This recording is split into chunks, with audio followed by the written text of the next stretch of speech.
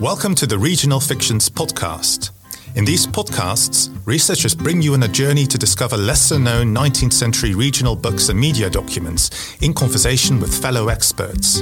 These podcasts are part of the Redefining the Region project, funded by the Dutch Research Council, NWO, at Radboud University. Episode 2. Welcome to this episode of the Regional Fictions podcast. My name is Anneloek Scholten, and I'm a PhD candidate at Radboud University on the Redefining the Region project. My research considers regional fiction in the Netherlands and Flanders during the long 19th century. This episode is entitled Bad Reputation, Regionalism, Conservative or Avant-garde. And for this episode, we will discuss how regionalism is often perceived in literature and the arts. The genre is often seen as reactionary or backwards, and in some cases, its artistic importance is overlooked altogether. And yet, negative stereotypes surrounding regional art are not always fair or factual. I will be joined shortly by Dr. Erik Storm at Leiden University, who has written on the relationship between regionalism and avant-garde. In his work, Dr. Storm recognizes that regionalism was highly international and innovative, and perhaps the avant-garde's main competitor in some cases. According to Dr. Storm, regionalism also influenced high art and culture. But in spite of this, regionalism has often been dismissed as conservative. In this episode, I hope to make clear that this conflation of regionalism and conservatism is itself a regional fiction. Let's briefly consider this for two authors from the Low Countries. In Flanders, Stijn Streuvels is an example of an author whose work is actually highly innovative. Some literary history sees Streuvels as a conservative regional storyteller and an author of rural traditionalism. But even in his early works, in the 1890s, Streuvels is both thematically and formally experimental. His writing combines standard Dutch, regional Flemish dialects, neologisms, archaisms, and retrologisms, which are older words that have disappeared from usage. He produced hundreds of new words, using compound nouns, and he heavily relied on self-invented onomatopoeia and alliterations to play with sound. Streuvels' work and his literary language were far from derivative. Let's listen to a brief excerpt from one of his early works, Zomerland, published in 1900, which features plenty of wordplay and linguistic innovation. The excerpt will be read in Dutch, but perhaps our non-Dutch listeners can still pick up on some of the sound effects in his writing. Zomerland, by Stijn Streuvels, as published in The Nieuwe Gids, Volume 15, 1899-1900.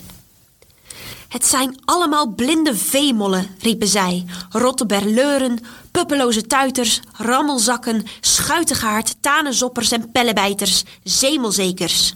Hun buik en hun leden schokten van het danig lachgeweld. Het speeksel liep hen uit den mond. Ze rolden op den rug, schopten en klepelden de benen op als Frederik of Tone of Tini met hun droge ernst een goede scheldnaam uitvonden.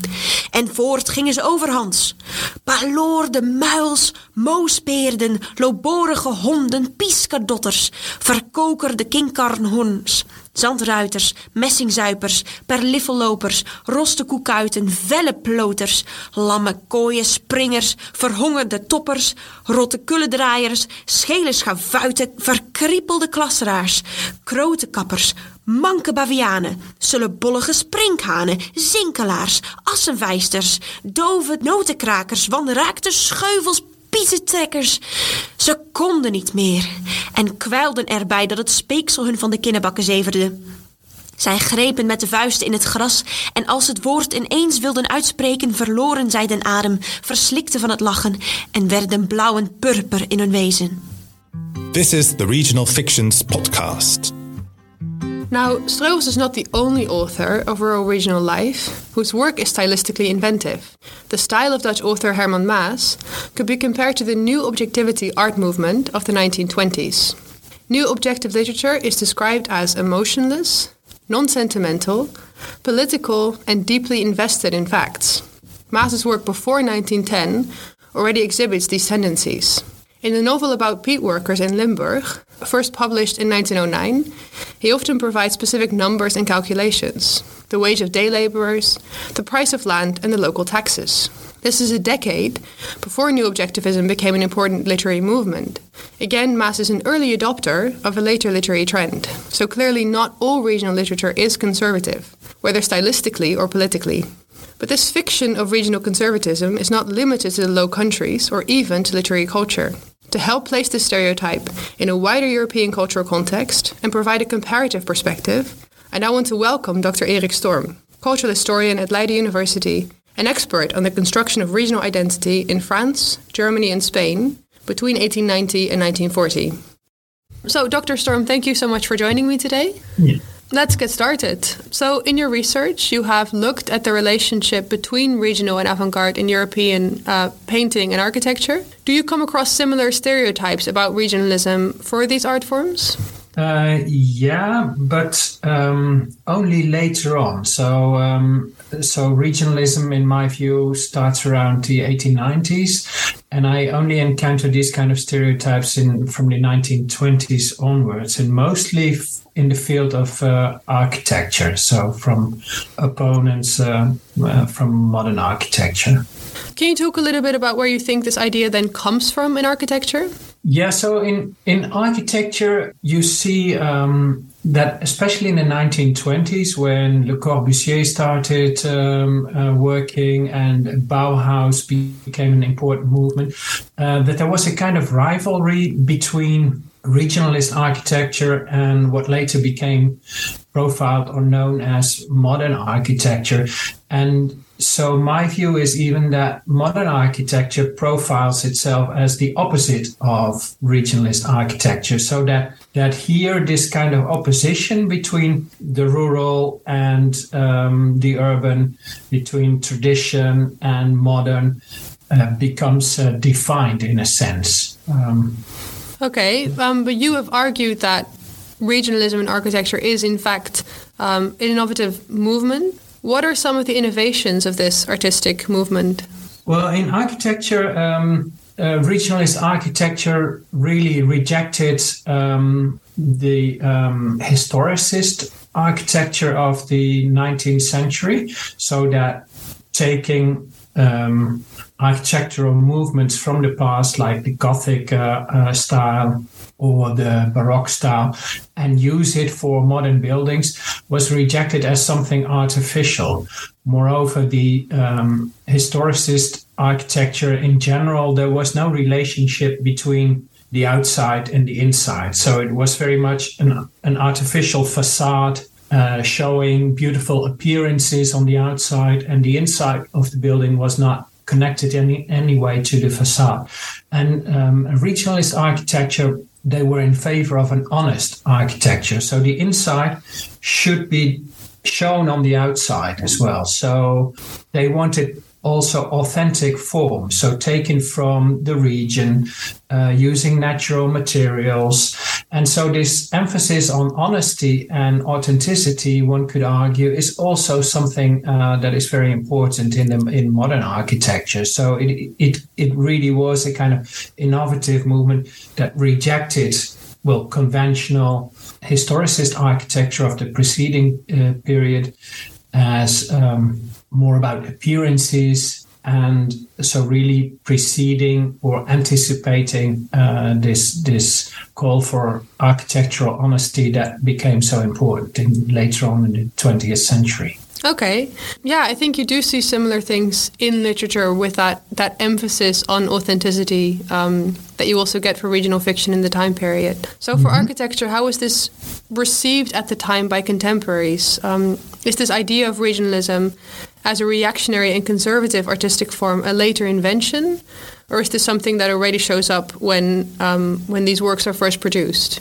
No, when they were first produced, they were really presented and also widely seen as an innovative movement, as something that brought something new, that it was mostly called reform architecture. So away from this artificial architecture of appearances to an organic architecture, to organic buildings that were connected to the surrounding landscape, that were using natural materials and were also rooted in tradition. And so in the 1920s, both what we now call modern architecture and regionalist architecture existed side by side and really were two kind of opposing camps at the time. And then in the in the 1930s, in 1932, there is an international exhibition at the Museum of Modern Art in New York, where Le Corbusier and Bauhaus were presented as simply modern architecture. And so the organizers were really in favor of what they also called the international style or modernism or modern architecture. And so basically arguing that regionalism is not of our time anymore, is not so that modern architecture is the only valid style for the contemporary age. And one of the organizers, Henry Russell Hitchcock, later on also wrote an overview of architectural history that really became widely used in architectural education. And here, regionalist architecture is simply erased from the picture. So they were entirely removed from the canon of architectural history. But this only happened, got a breakthrough after 1945. So until the Second World War, both currents really still existed, one next to the other. But after 1945, regionalism, in a sense, became associated with fascism, the Nazi ideology of blood and soil. And so there was a strong emphasis on modernity and on modernization. And so this is a kind of definitive end for regionalist architecture. Yeah, I think you do see parallels there with the literary sphere, where at the time some works were definitely not seen as conservative as they are today. And then there are other artists or writers who establish themselves against regionalism a little bit, which is when you get that divide. So it's interesting that in completely different artistic spheres you get similar trends a little bit, even though it's also slightly different time periods. Yeah, that's true. So in painting, for instance, this opposition is not that strong. So I think regionalist painting really was very important around the turn of the century and until the first decade of the 20th century. But after the First World War, it simply disappeared from artistic debate. So these painters continued to work. They got a lot of money because their paintings still were very popular, but they were not taken serious anymore in art magazines, in exhibitions. So they disappeared much earlier, in a sense. So what I'm wondering about, it's my impression that part of the reputation of regional art is linked partly to stereotypes about the region itself. So that modernity is so often associated with urban culture and cosmopolitanism, and that rural areas are seen as comparatively backwards or stuck in the past. Do you think that part of this reputation of artistic regionalism is based on its relationship to rural landscape and culture, or is this specific, perhaps, to literature as a genre? No. I think this also is important in painting and architecture. But I think what is probably more important is the general appreciation for the region or for the provinces at a time. So my impression is that from the late 19th century and the first decades of the 20th century, and this is something that continues in some aspects until the Second World War, the rural, the province, the region is very popular. It is seen as a location of authenticity, of primitivism that can bring innovation. So there is a widespread appreciation for that, and that changes with after the Second World War. After the Second World War, you really get this fascination or this focus on modernity, modernization. And so in architecture, you really see that modern architecture really is the only architecture that still is important at the time. So there is a very strong focus. And so then the rural was seen as backward, as having to catch up in a general process of modernization, and sticking to traditional element was seen as an obstacle to progress or backward. So I think what is probably more important is the general appreciation for the region and its values, rather than that this is something that is always there. This changes very much over time. Right, so there is that temporal shift, especially after the war.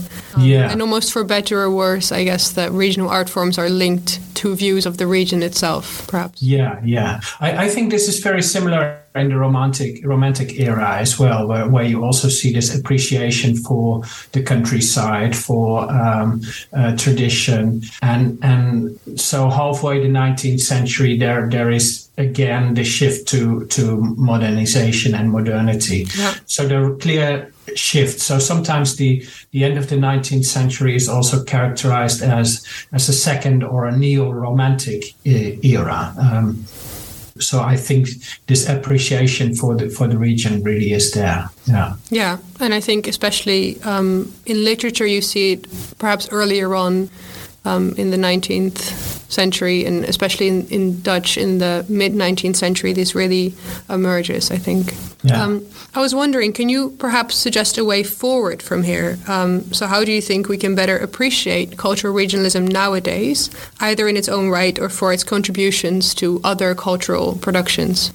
Yeah, well, I think we should really, as a historian, I would argue we should study each period in its own right. And I think this is already starting. So in a recent book on French intellectual history of the 20th century, the first 2 decades of the century were characterized by the author Michel Vinocq as the age of Maurice Barrès. And Barrès was the main advocate of a literature that was rooted in the region.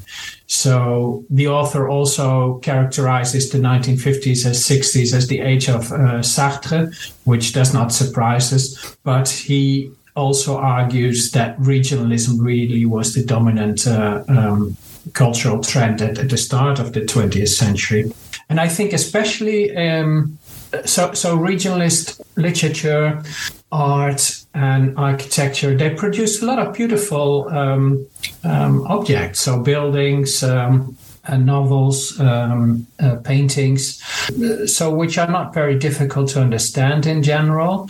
And I also think that especially regionalist architecture is very relevant today as well. So there is this sensitivity for the environment, for local production, for sustainability, for using natural materials that is very much in harmony with our current day emphasis on environmental issues.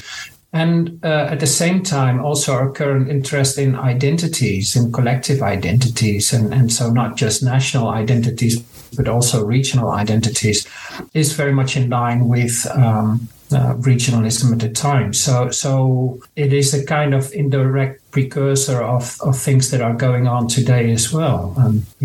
Yeah, so regionalism from the time still has something to teach us in the present, I guess. Yeah, and maybe also we should also look at the more negative side. So there also is a kind of reactionary side to regionalism. It can be conservative, but it can move into reactionary. And many of the regionalist authors and painters and architects also sympathized with fascism, although fascism really was much more aggressive and in many ways very different. So it's not the same, but it also has its somewhat negative sides or somewhat dangerous to close yourself in a small environment and do not close yourself in a sense to the world, isolate yourself from the world, which I think is not always a very positive thing either. Yeah, so for today, in the title of this episode, the question is, is regionalism conservative or avant-garde? And perhaps it's a bit of both, right?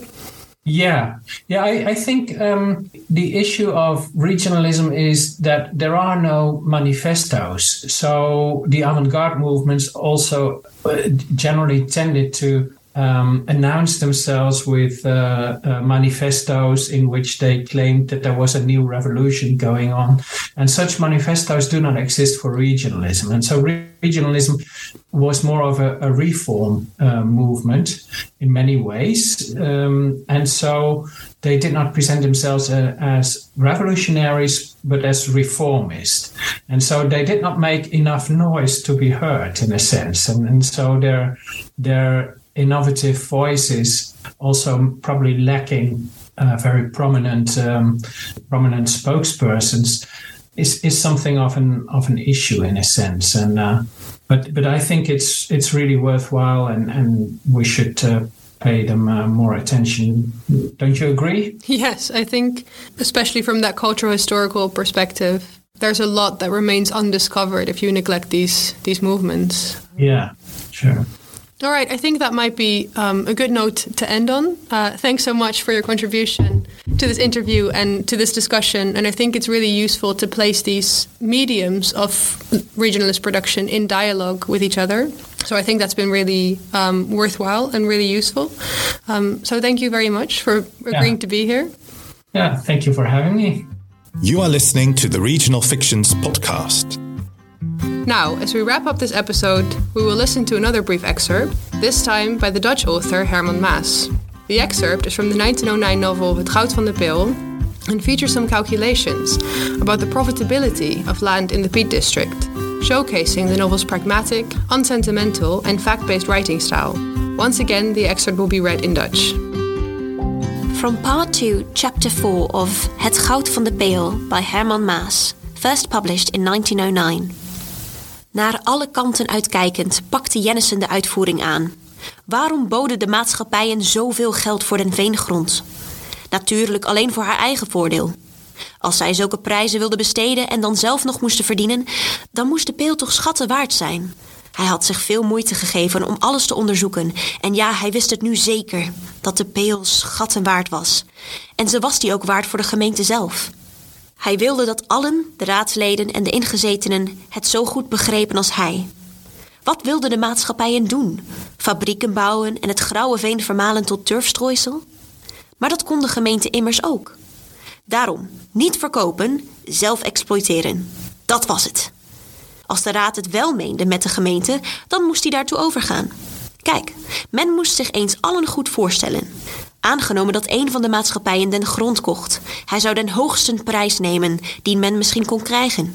2 miljoen gulden. Wat dan? Dan had de gemeente dat geld. Maar dan? Ze kon die som uitzetten en er jaarlijks bijvoorbeeld 60.000 gulden rente van trekken. Daarvoor was niet alleen het grauwe, doch ook het zwarte veen voor altijd weg. Wat moesten de mensen dan beginnen om brandstof te krijgen? Kopen. Dat was nadelig voor de ingezetenen en het geld uit de gemeente jagen, weer naar de maatschappij terug. Het zou dus zijn met de ene hand krijgen en met de andere hand weer geven. Vooral de mindere man moest er schade door ondervinden. Maar ook de boer en de burger zouden het in hun beurs gaan voelen. Wie zou den raad dan dank weten zo het welzijn van de gemeentenaren verwaarloosd te hebben? En dat was nog niet alles. De gemeente verkocht haar grond en had geen werk meer voor de vele arbeiders. Wat dan? Geen andere uitkomst dan bedeling door den armen? Hopen van vreemd werkvolk kwam bij de maatschappij in dienst en ging zich dus in Peelheim vestigen. Waar moest dat op uitlopen? The Regional Fictions podcast. We've now reached the end of our episode. Thanks very much again to our guest, Dr. Erik Storm, who has joined us in this episode to help us understand the relationship between regionalism and high art across countries and art forms. If you would like to learn more about regional fiction in the long 19th century, please check out the other episodes in this series. And thank you so much for listening. You have been listening to the Regional Fictions podcast. These podcasts are part of the Redefining the Region project at Radboud University, with generous funding from the Dutch Research Council NWO. Find out more at ru.nl/redefiningtheregion.